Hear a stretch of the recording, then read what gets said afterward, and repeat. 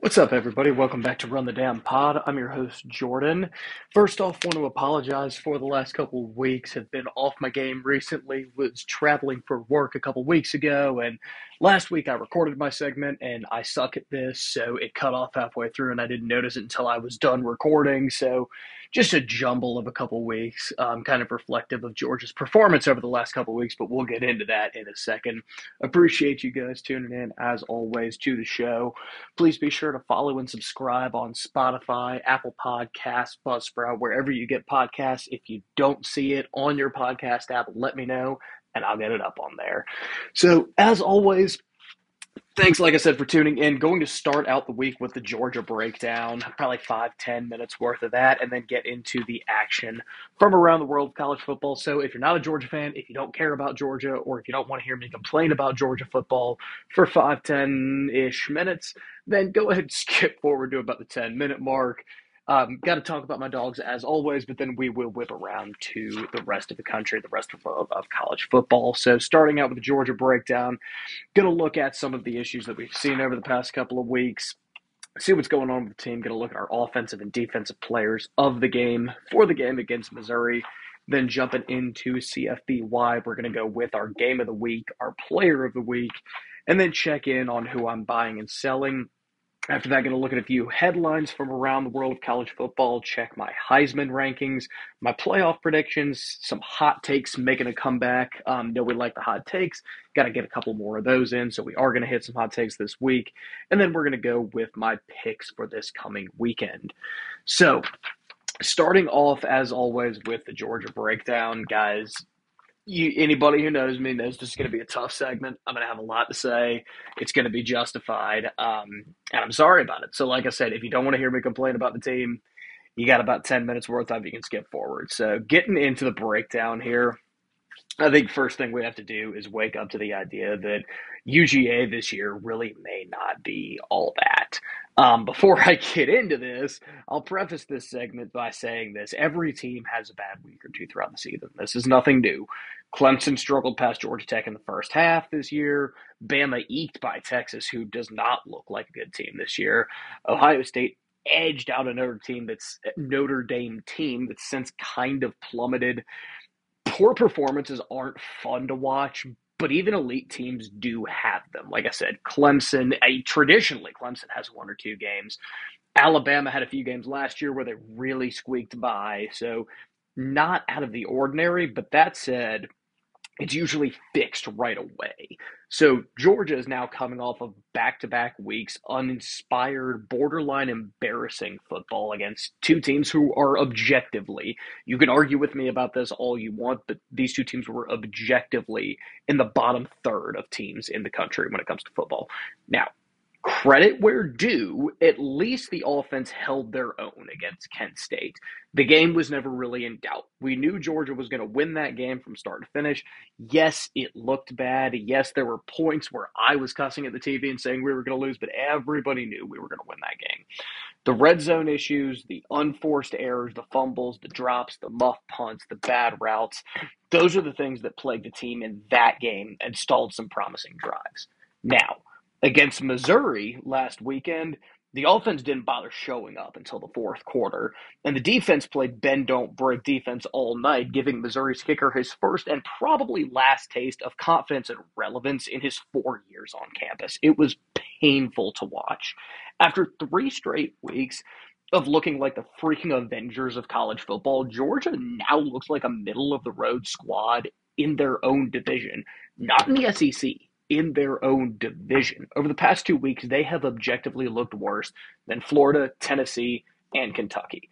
They're looking middle of the road in their own division. What gives? I'm really trying to get to the bottom of this. You can't make the argument to me this year. This is an argument that a lot of people like to make and that I've personally been guilty of making in the past, but you can't make this year. You cannot make the argument that the Oregon and USC wins just aren't that impressive. You can't give me that because we're giving Ohio State credit for beating Notre Dame. We're giving Alabama credit for beating Texas. And the bottom line is Oregon is rolling right now. They look like the hottest team in the Pac-12, maybe even ahead of USC. And Georgia made an in-conference rival in South Carolina look like they were a high school JV team. So those first 3 weeks, I mean, Samford left a little bit to be desired, but those first 2, 3 weeks weren't a fluke. But conversely, neither of the last week, 2 weeks have not been just a blip either. They haven't been a fluke. I gotta admit, guys, I'm usually not at a loss, especially when it comes to Georgia football. But I'm having a hard time pinpointing the underlying cause at this point. But I am going to give you guys my best guess as to what's going on here. I've kind of narrowed down three issues that I keep seeing across these past couple games that I think may be the underlying factors here.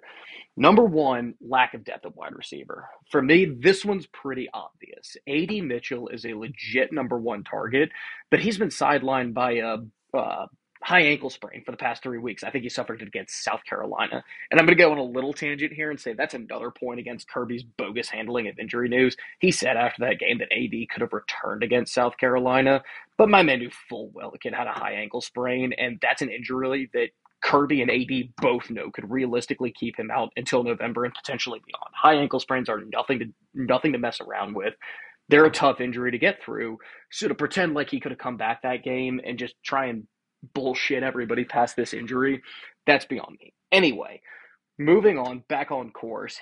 AD's absence has forced inexperienced guys like Dylan Bell and veteran role players like Matt McConkey, Marcus Rosemy, guys like that into larger roles. And I'm sorry, to this point, they've been incapable of shouldering the load. It's nothing against them. They're great role players. And AD Mitchell's he's a hard guy to replace. He's big shoes to fill. But to this point, they've been incapable of shouldering the weight. And I will say this too, a lot of people like to lump in tight ends with the pass catchers of the wide receivers. I don't. Wide receivers and tight ends are two distinctly different positions, two distinctly different skill sets. And a historically good tight end room and the best player in college football can cover up some holes, and you've seen that. But teams can now blanket that best player in college football and Brock Bowers at the expense of lighter coverage on less reliable options.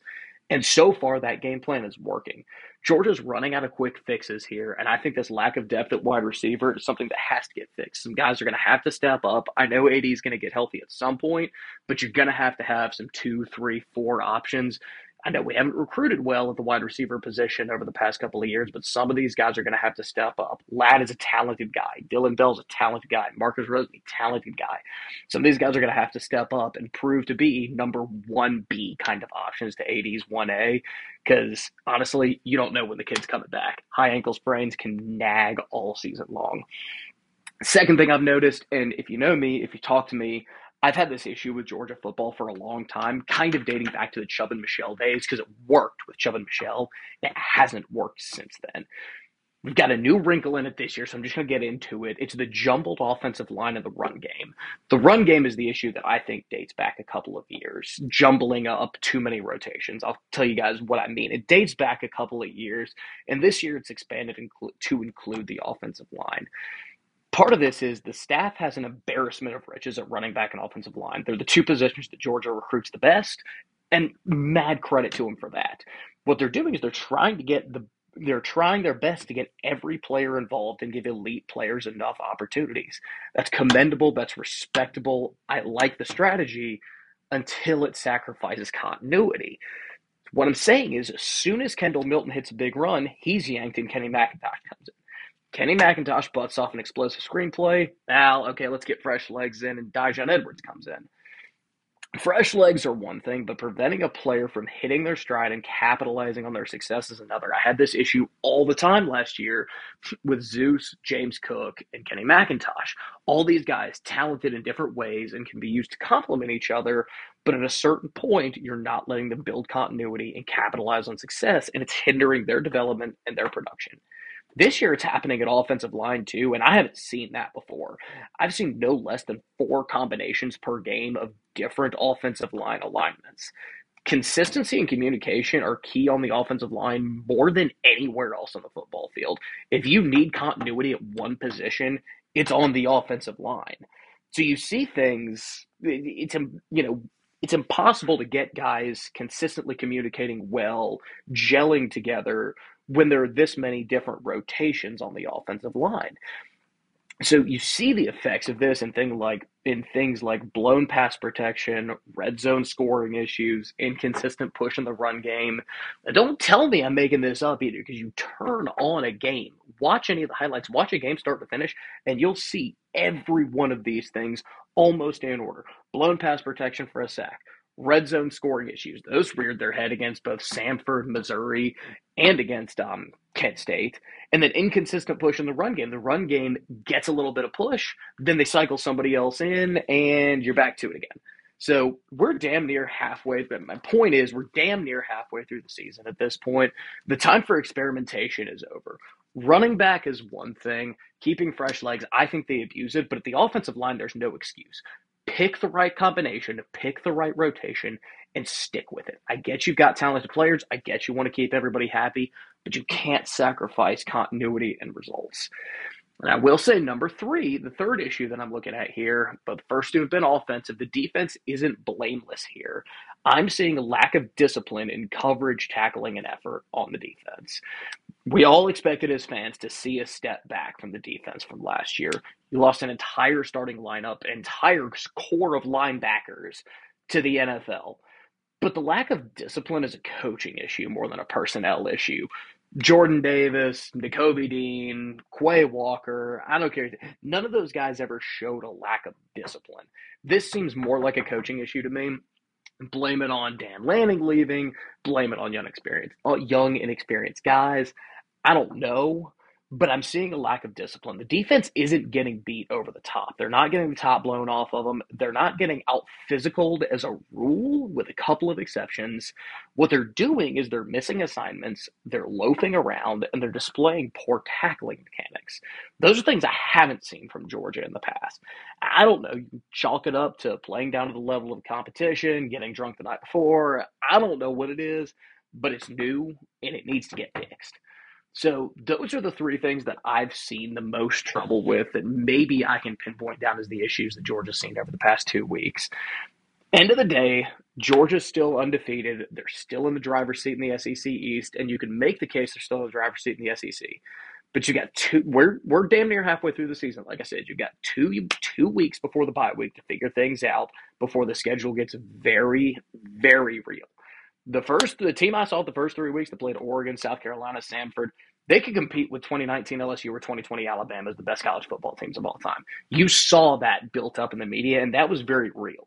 But the team I've seen the last 2 weeks against Kent State and Missouri isn't getting past Kentucky, Mississippi State, or Tennessee, or even Florida. And I'm not saying that's what's going to happen, but these issues need to be addressed, or we're going to struggle down the stretch after the bye week. So, that said, getting into some positive takeaways from the game, my offensive player of the game, Kendall Milton, 7 carries for 63 yards and a touchdown that shifted momentum late. Thought he played a huge role. He was the most consistent and explosive back this game. But again, the stats don't show it because of the endless rotation at running back. Still, love what I saw from Kendall Milton. A couple big runs. Like the day from him. Defensive player of the game, going with Nolan Smith. 4 tackles, a sack, and a tackle for loss. He's always in the backfield. He plays sound assignment football. The thing I love about Smith is he's comfortable setting the edge. He's not stat chasing. He's an A1 teammate, and that's going to pay dividends both for him when it comes to draft time, seeing he's an unselfish, selfless player who wants to see the team win first, and it's going to pay dividends for this team down the line too. So, huge game from Nolan Smith. He's a leader on this defense. Like what I see from him so far as well. So that wraps up my Georgia breakdown for the week. Going to jump into the college football nationwide college football news. So appreciate you guys sticking with me. If you are just tuning in, I bitched about Georgia. Now we're moving on to the NCAA-wide news. My game of the week this week, honestly, for such a stacked slate of games, I was a little bit disappointed at how a lot of them shook out. That's okay. It happens. It's not like I was paying a ton of attention this weekend anyway. I happened to be at Disney World because I'm a 15-year-old at heart, and me and my fiance were taking a pre-moon down to Star Wars Galaxy's Edge.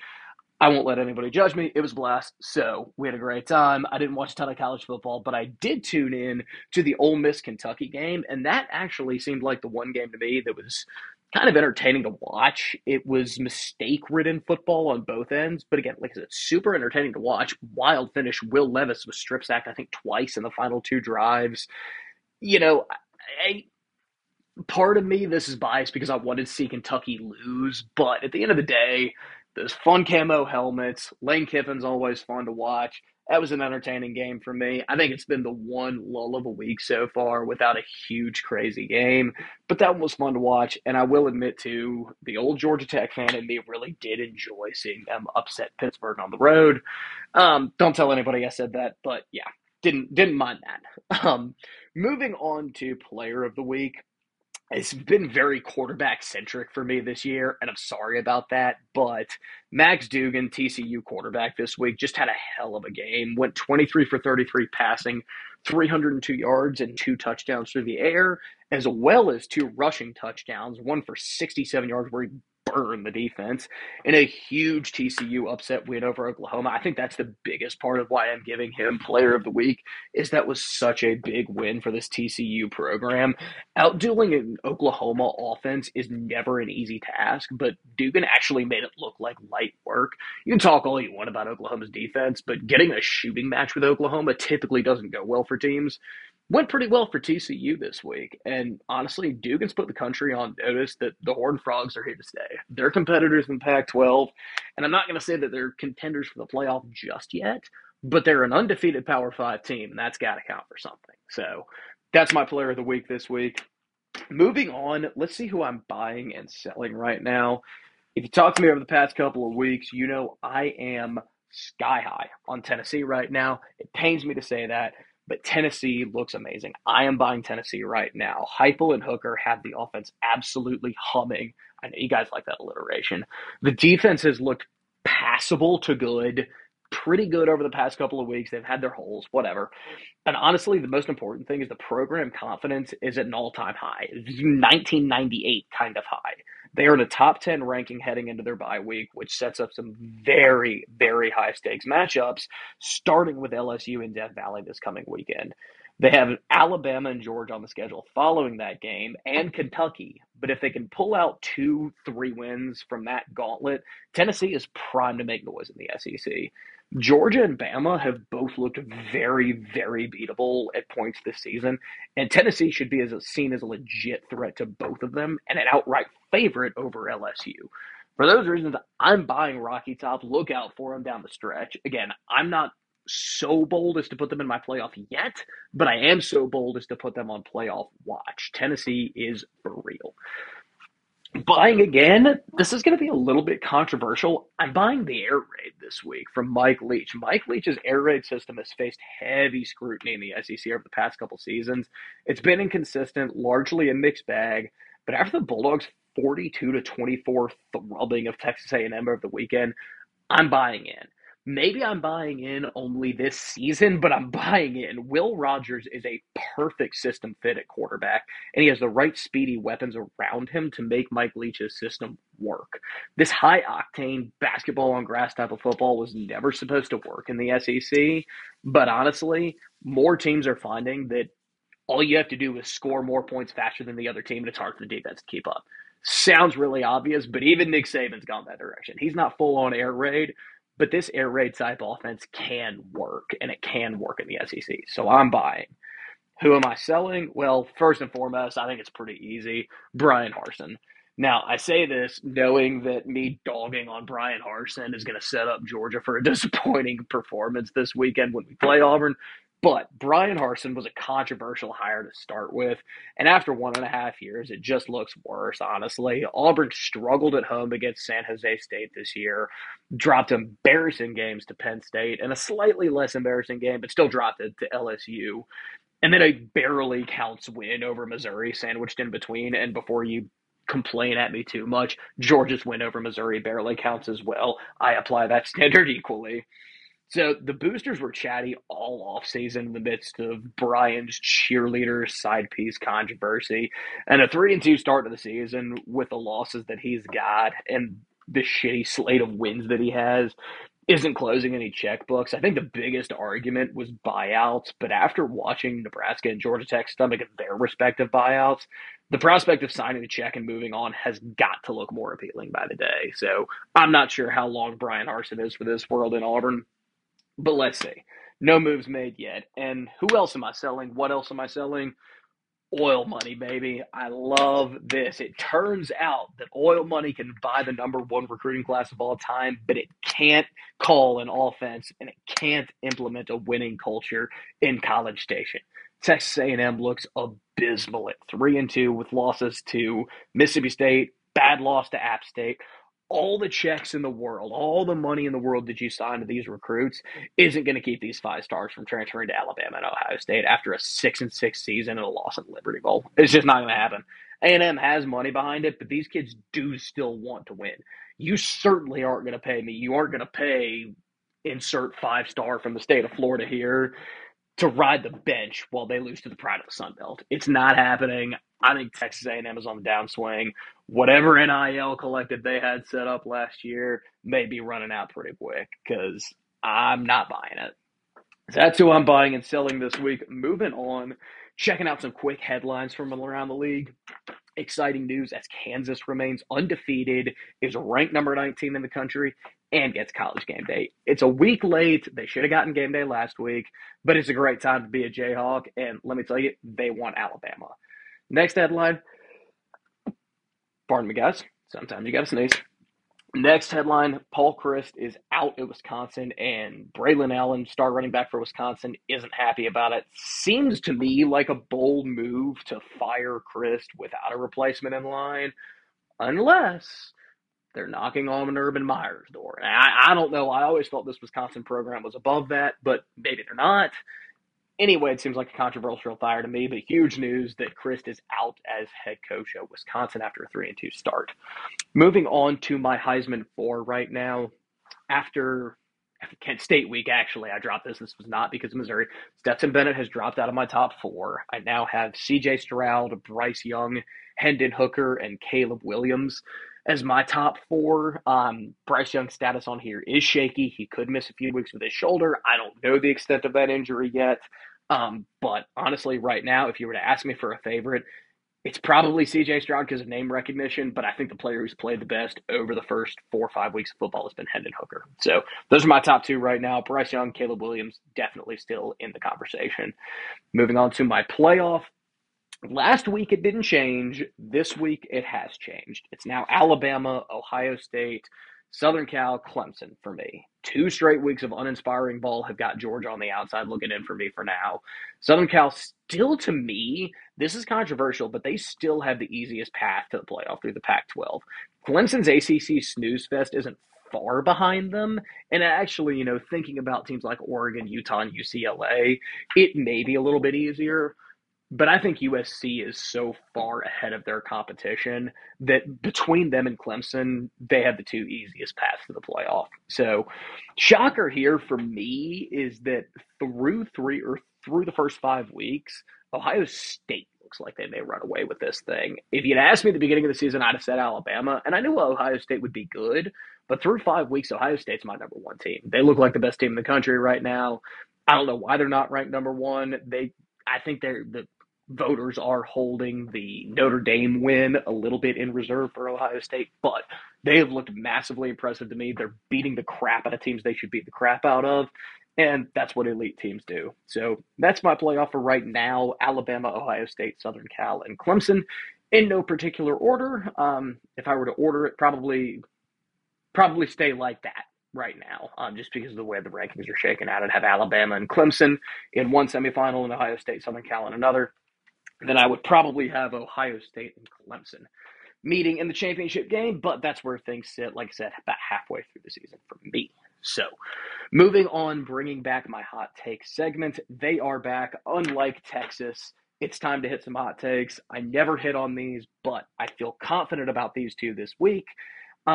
One of them is going to take a couple weeks to pan out, but dive into it. I think that, number 1, Florida State, not NC State, is the state team that Clemson needs to be on the lookout for in the ACC. I do know that Florida State just dropped their game at Wake, but I think they beat NC State this coming Saturday and set up a decisive contest with Clemson in 2 weeks. They're flying a little bit under the radar. I think that's really dangerous when a team isn't expected to do a whole lot. You kind of woke the sleeping giant. I don't know.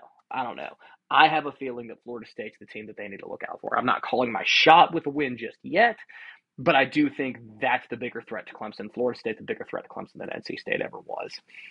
Then, next hot take, this is going to take a couple weeks to bear out, but I think Tennessee beats 2 out of 3 of their upcoming gauntlet. And actually, looking at the schedule, let's amend this to 3 out of 4 of their upcoming gauntlet of Georgia, Alabama, LSU, and Kentucky.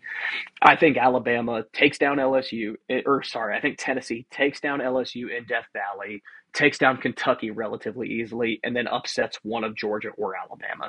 Depending on which one they upset, that could lead them to Atlanta to the SEC championship game. So we're going to see how those pan out. Like I said, steaming hot takes, they're back. I haven't done well with them in the past, but I feel really good about these. And then my picks, I went before anybody calls me out too hard, I have been playing Pick'em on the ESPN Fantasy app, so that's where the past 2 weeks worth of picks have coming from. That's why I have a higher record than podcasts I've recorded. I've only recorded 2 podcasts to this point, but I've picked games every week, and I'm counting those. I don't care if you like it or not. So I went 7-3 last week. I'm now 27-9 on the season. We're going to keep that loss column in the single digits, and this week we're picking Tennessee over LSU. I've got TCU over Kansas. I think Kansas' miracle run comes to an end. We've got Arkansas over Mississippi State in a bit of an upset. I've got Utah over UCLA and their undefeated run. I have Ohio State big over Michigan State. I have Notre Dame in a bit of an upset over BYU. Is that an upset? I'm not really sure. I've got Notre Dame over BYU. I think they're kind of starting to hit their stride. I have Bama over Texas A&M by about 1 million after the offseason drama. And I have Florida State, as I said, over NC State this weekend. So that wraps up Run the Damn Pod for this week. Like I said, appreciate you guys tuning in and appreciate the forgiveness for the past 2 weeks of lax content. I promise I am back on track now, and you will be hearing from me every week until the rest of the season and into the off season. So, like I said, as always, like, subscribe, follow me wherever you can find podcasts. And if you can't get podcasts, if you listen to them on a different app, if you listen to them on a website, I am always open to suggestions, input. I can get this sucker out on any platform you want it on. So if Spotify and Apple Podcasts or the Buzzsprout link don't work for you, let me know. We'll get it handled. Just appreciate you guys tuning in as always. Cheers and go Dogs.